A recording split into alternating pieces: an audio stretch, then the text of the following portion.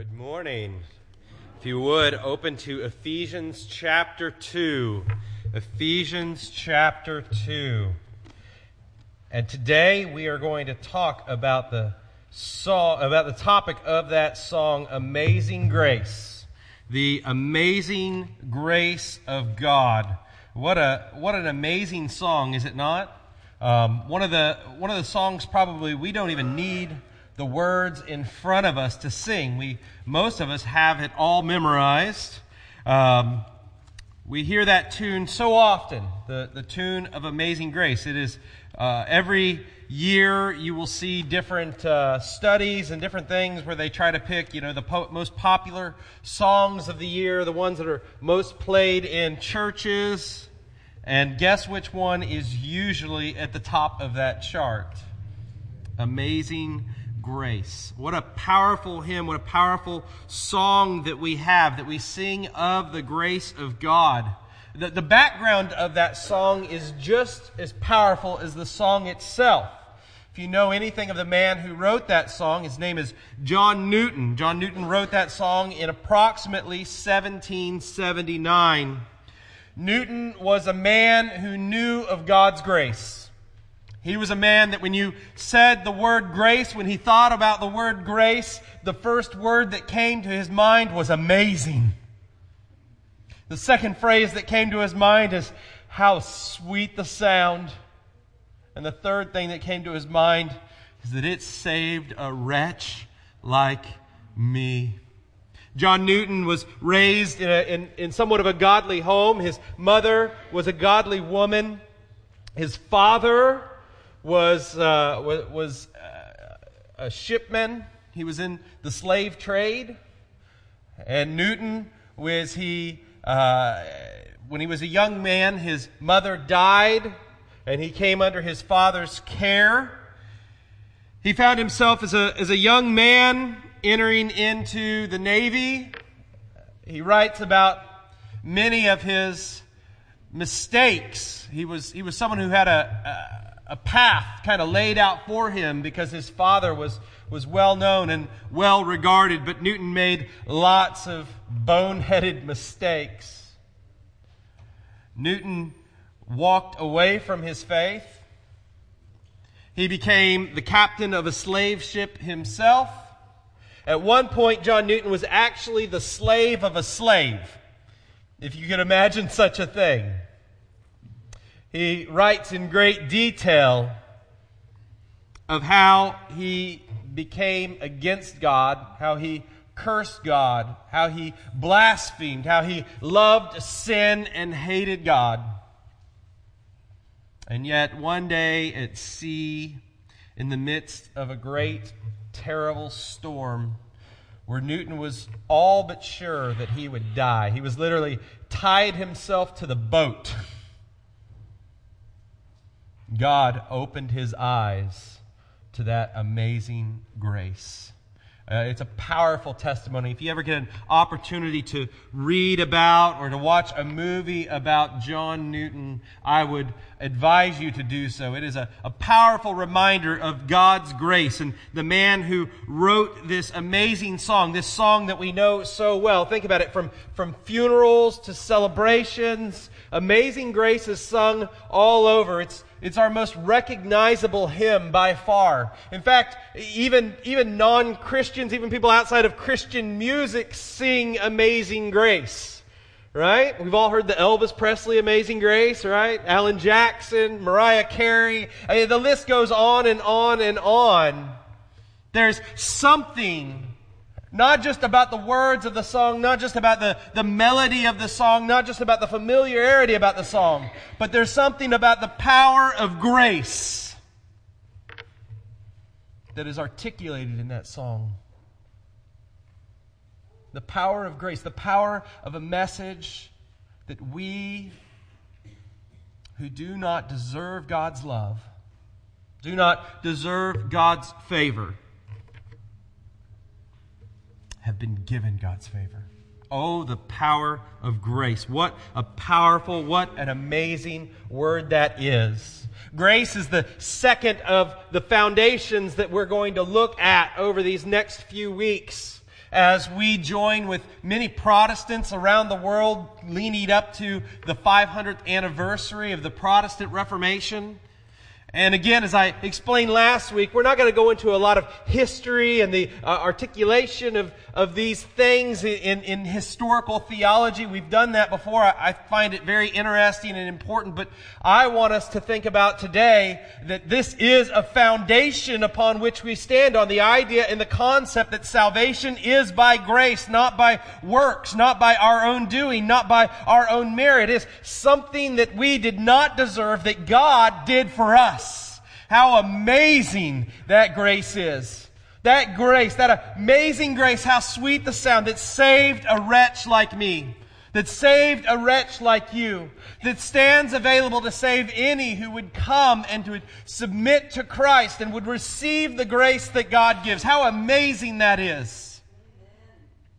And so, when I hear of grace, when I think of grace, I can't help in my heart but to go to this amazing passage that we find in Ephesians chapter 2, whereby Paul wraps it up in verse 8. The thrust of it is this. It says, "For by grace you have been saved through faith, and this is not your own doing.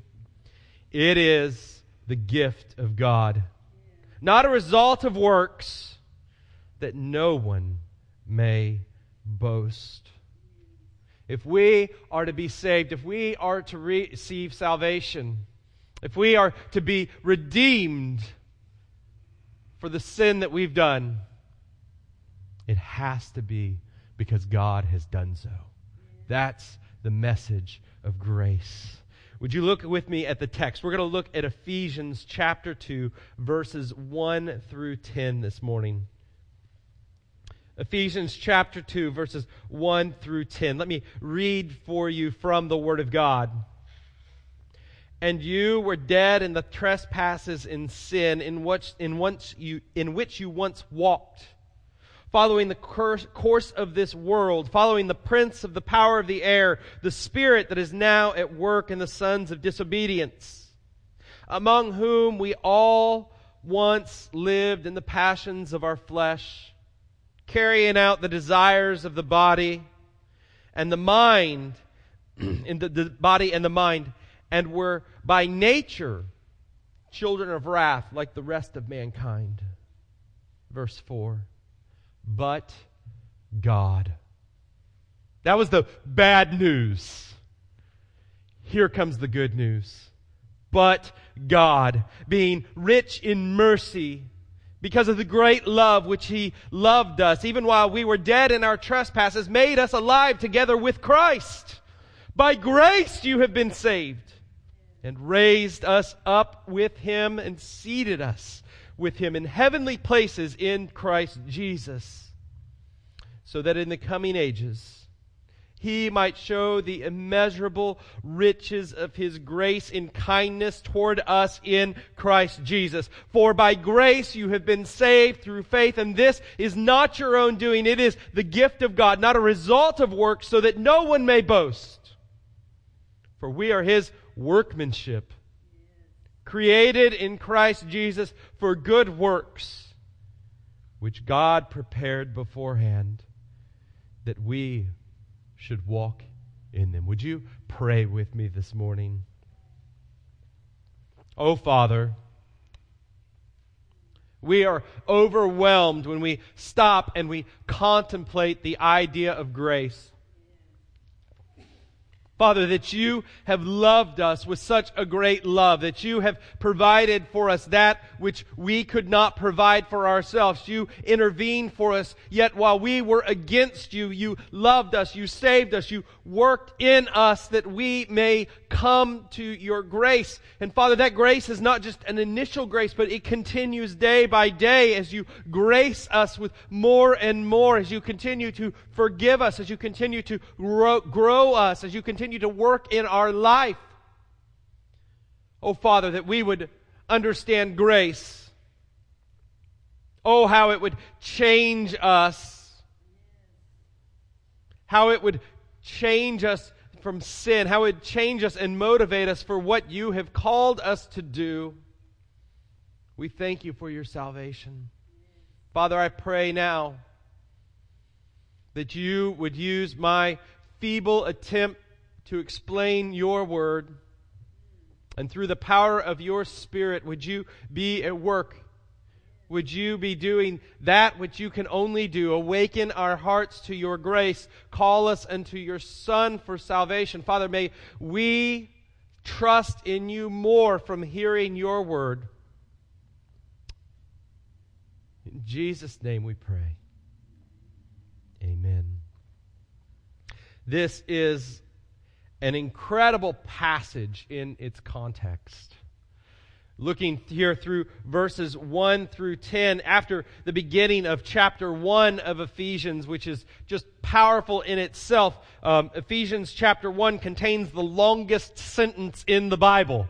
There's one huge sentence. Paul gets so excited writing about what God has done in Christ that he just breaks all the rules of grammar. Those of you who are English grammar people, you'll hate reading through it. I am known, my wife accuses me often, I can master the comma and tying sentences together so that I have these huge sentences. Paul outdoes even me. He gets so excited thinking about what God has done in Christ for us. Then he moves to apply it in chapter 2 to show the condition that we were in and that we needed God, and God did act by His grace. What a wonderful word that is to us. If you look here, the first thing that we can see is our situation requires grace. Our sinful situation, the situation in which we find ourselves here in Ephesians chapter 2. I just taught on Acts chapter 2 this morning, so it's going to slip out at some point, I know. But in Ephesians chapter 2, he begins with the situation that we find ourselves in, this spiritual situation that we need grace. It requires grace for salvation. If we are to be saved, it's not because we are pursuing it, seeking it, can do it on our own. In fact, just the opposite is true. From what we find in this text, the first thing that he says is about our condition is that we are helpless. We are helpless. There's two ideas here. The first is that he says that our situation is so bad because we are dead. Dead people don't help themselves. Do we expect that? That's the impact that Paul wants to make. He uses this figure, he uses this illustration that we would understand that we need God's grace. Why? Because of our sin. It says you were dead in the trespasses and sin. You spiritually are not looking for Christ. You spiritually are not trying to save yourself. You spiritually are not feeling guilt and condemnation and saying, oh my, I have offended God on our own. Without the intervention of God, without God's grace coming in, without His Word coming into our life, we delight in our own pleasures. We delight in our own sins. And that's why Paul writes here and says, because of this sin, you have become spiritually dead to the things of God. You have become spiritually dead to the grace of God. Oh, read Romans chapter 1 and see what Paul writes about all of man, how things of God could be clearly seen, and yet we rejected them for our own pleasures and our own selfishness. We are spiritually dead. God must act. Grace requires God's unmerited favor because we cannot earn this grace. We're dead. The second figure that he gives here is the figure of slavery. He gives the figure of slavery. Look at verses 2 and the beginning of verse 3. He says that we were following the course of this world, following the prince of the power of air, the spirit that is now at work in the sons of disobedience, among whom we all lived in the passions of our flesh, carrying out the desires of the body and the mind. Paul writes here to describe that we need grace. Our situation requires grace because we are slaves to sin. It is the master over us. We find ourselves without Christ. We find ourselves without God's grace intervening and working in our life, that we will follow this culture. We will follow this world. And though we may not even understand it, though we may not fully comprehend that it's the influence, we're following the lead that Satan has given to this culture. The prince of the power of the air, as Paul writes about here, of whom we all participated. Friends, you cannot come to salvation in Christ until you first recognize your sinfulness without Him. You cannot come and ask for forgiveness if you don't believe there's anything that you should be forgiven of.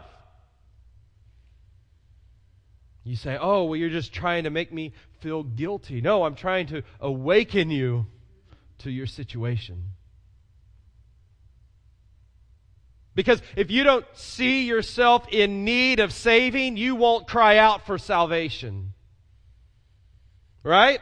If you think all is well, then you don't need a Savior. But when you recognize and you see your situation, when you realize your helplessness, when you realize that you're in slavery to sin, when you realize the things that I don't want to do, it has this power over me and I do them and I don't understand it.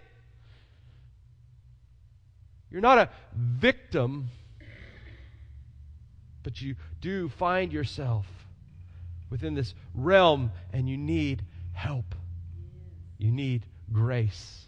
You need God to act. The second thing, Paul writes and says that we're helpless, that we are dead, that we are slaves. He writes and says that the situation is hopeless.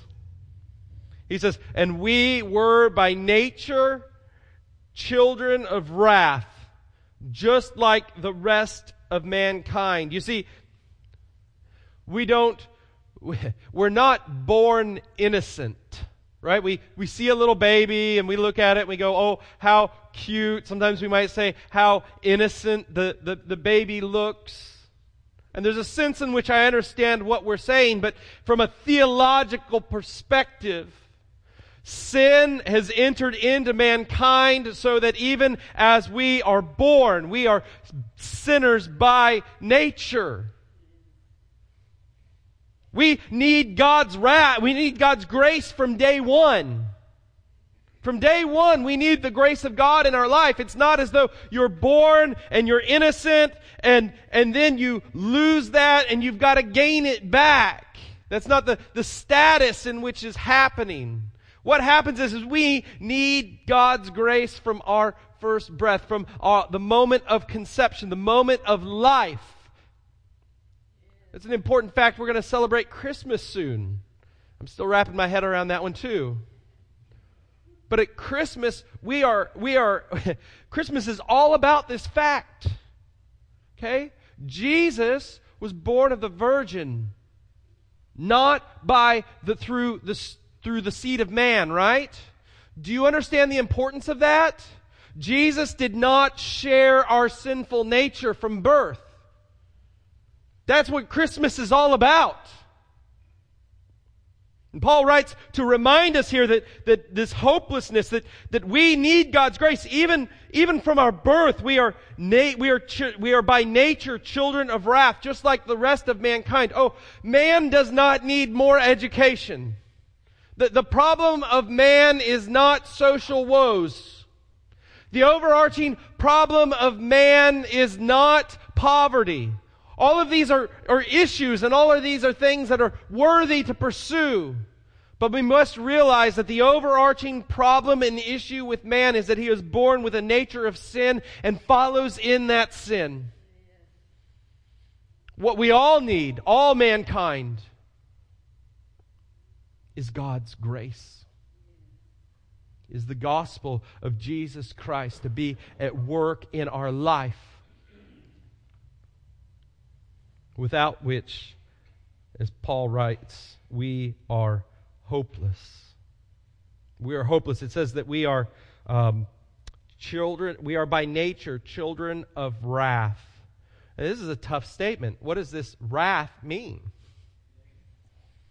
This wrath means that without God's grace, without accepting and trusting in Jesus Christ, the one in whom which we have offended is against us. Paul will write about this in Romans chapter 5, saying at one time we were at enmity with God. Not anonymity with God. Enmity. Kind of a funny word, but it means that we were God's enemies. You might not realize it. You might not think about it. But if you haven't received the grace of God, if you haven't trusted in Jesus Christ, you find yourself against God. And go out tonight and look at the sky. See the immense stars. Think about the complexity of what God has created. I'm studying right now on cognitive neurology, how we understand and think. And what's amazing is we have no idea how we think. We still have no idea how the brain really works. What does it mean that you might remember some of these words that I'm saying tomorrow? How did you do that? How did you take fatty cells and neurons and electrical charges and turn that into a memory? It's an amazing thing, the complexity of what God can do. All that power is either for you if you've received His grace or against you if you fall under His wrath.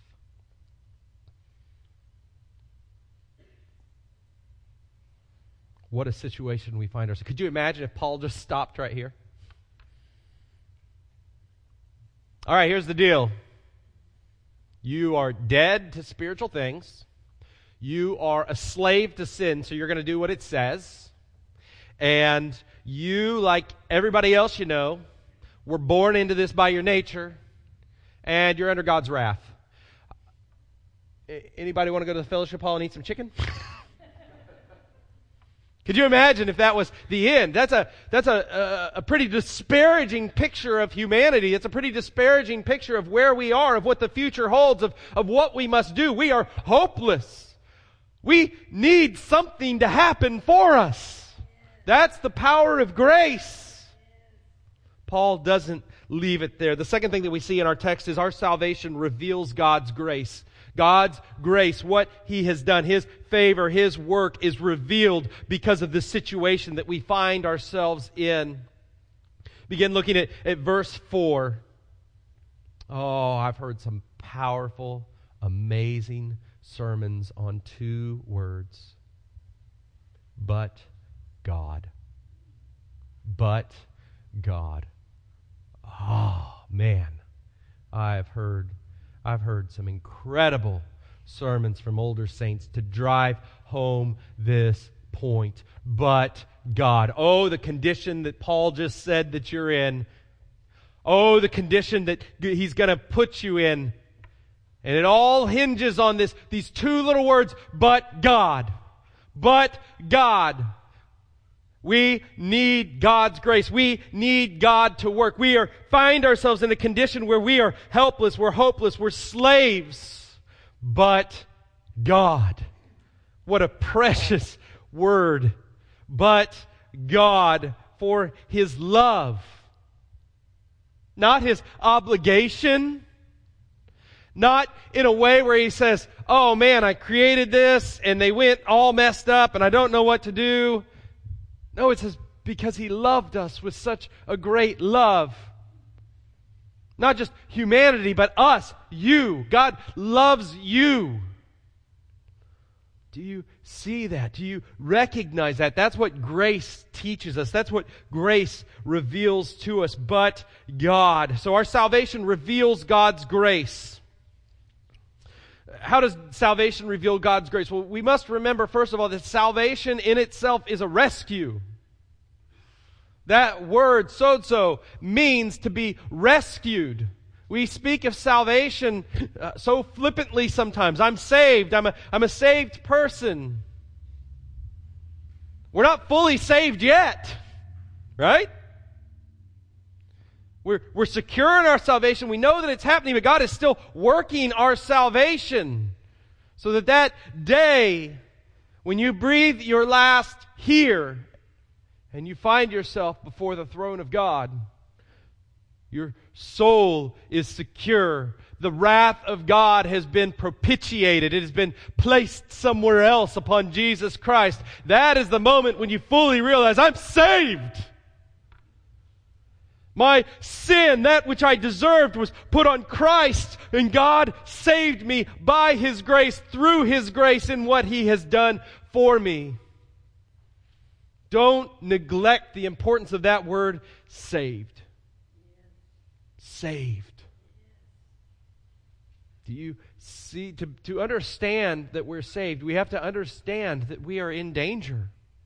That's what Paul writes here and says. He says, look at your situation. Look where you're headed. Look at the outcome of this.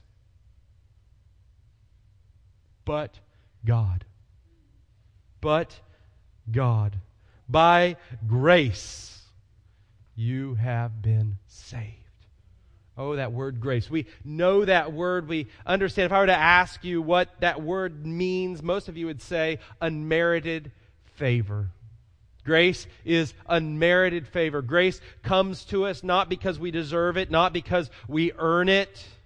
Grace comes to us not because of any obligation or coercion.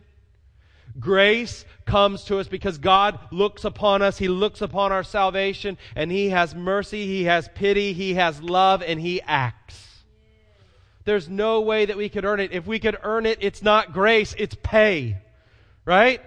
If I go to work and at the end of the day I receive a paycheck, that is my earnings.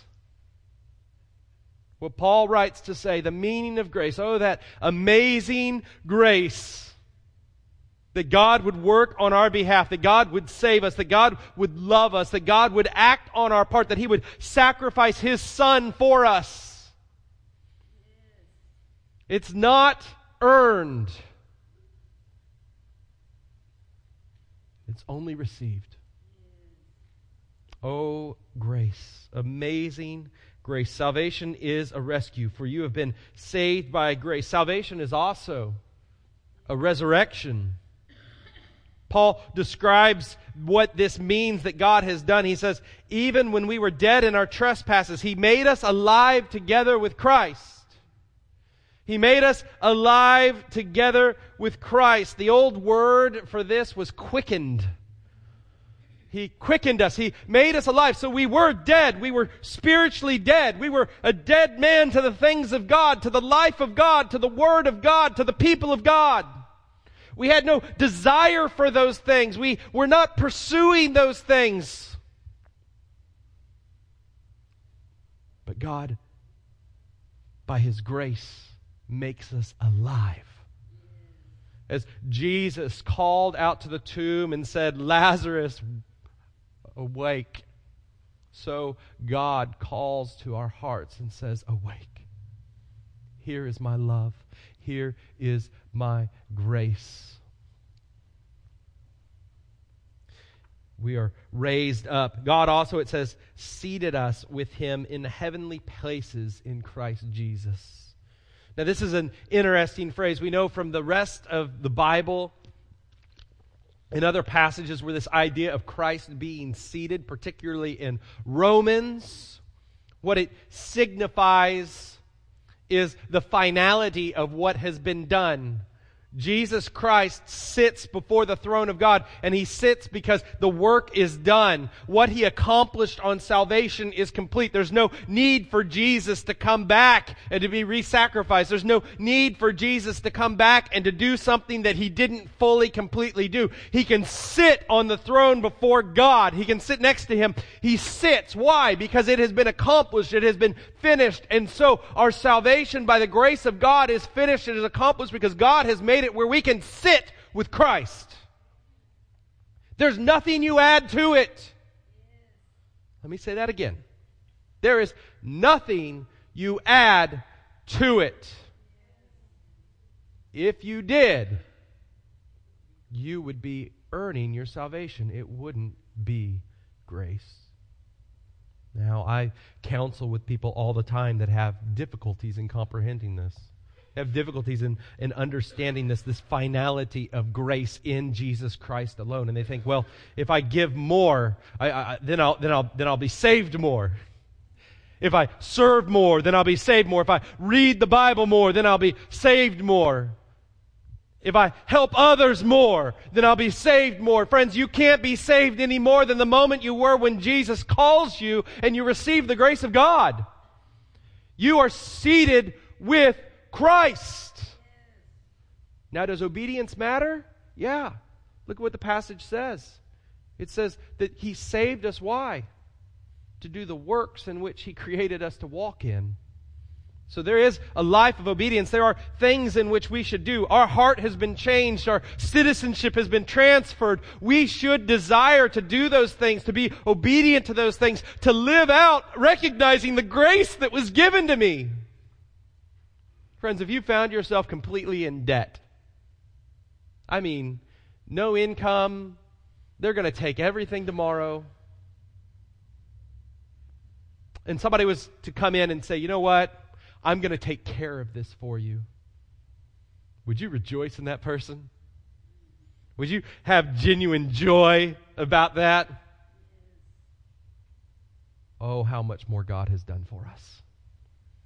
In His grace, it should motivate us to love Him, to live for Him. The third thing that we see, salvation. So we are saved. Salvation is a rescue. It is a resurrection. Salvation is a recreation even. Paul writes here in verse 10 and says, we are His workmanship, created in Christ Jesus for good works. This idea of workmanship is a very interesting word. The idea is that of an artist, right? I do a lot of woodworking. I built our kitchen table. It took like 6 years. That's another story. But it's beautiful. It really is. It's something I'm very proud of. If you ever come to our home, we have a gorgeous kitchen table. And I'm proud to look at it and say, that is my workmanship. That is my masterpiece. That is something that I labored over and I created and I put together, and I went through 3 versions of it. And here it is.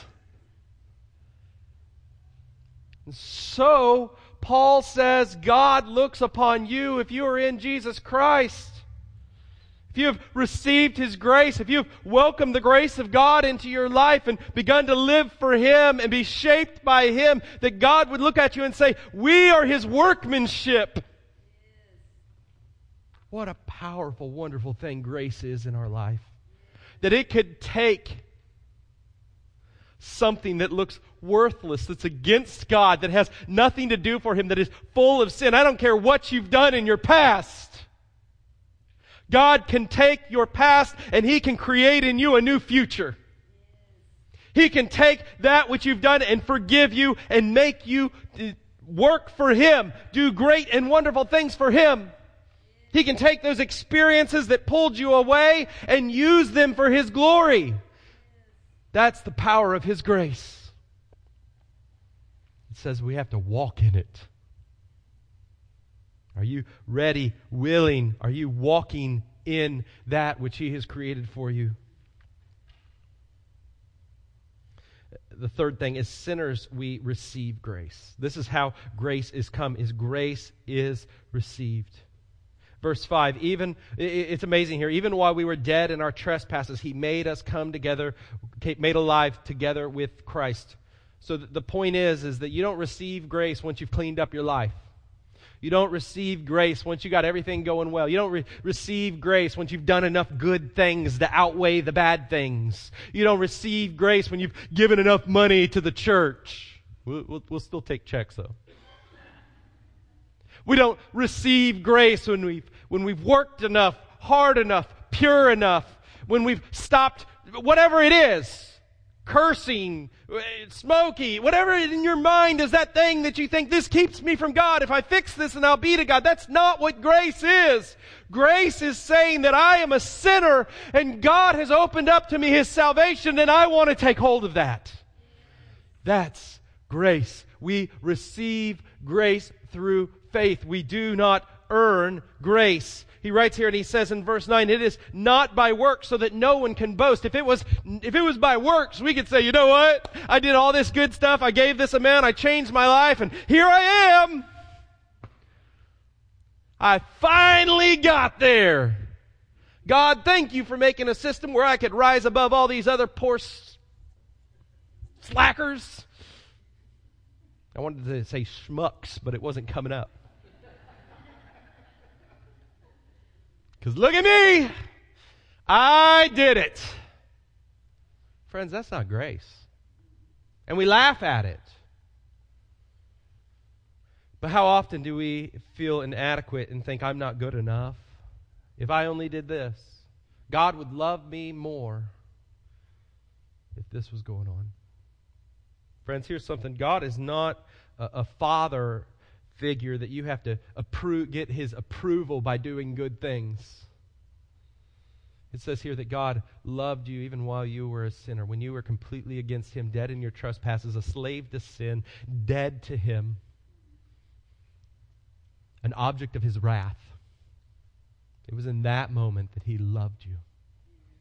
If you know the love of God, if you know the grace of God, don't get caught in this trap that you have to earn it, because it can't be earned. It can only be received. Walk in that grace through faith. Amazing grace. How sweet the sound that saved a wretch like me. It's through faith. For by grace you have been saved through faith. It is not your own working. Salvation comes to us while we are sinners. This is the message for everyone. Every place. Like the rest of creation, it said we were children of wrath. We need the grace of God. We need to embrace the grace of God. We need the grace of God in our life. This makes our mission pretty clear. For one, we need to accept and to know, but if we don't know it and we know others in our community and in our families and in our workplaces that need the grace of God, then that's the message in which we take. It's not just clean up your life. It's not have good morals. It is accept Jesus Christ as your Savior. That God has provided a way for you to escape your sin, to be forgiven of the things that you've done. And it's only through Jesus. It only comes through grace, and it only comes through faith. Would you trust in Him? That's the message. And here's the amazing thing. We don't have to sell a 12-step program. It says that God is the one working grace through His Spirit. Yeah, how did God create everything? He created it through His Word and by the power of His Spirit. That's how He creates spiritual life as well. Our job is to share the message. It makes it so much easier when we think about leading others to Jesus. God is active in this. God is a part of this. God is opening hearts. He is awakening the dead. And He works through us, through our sharing of the message of the gospel. Takes all the pressure off of you, right?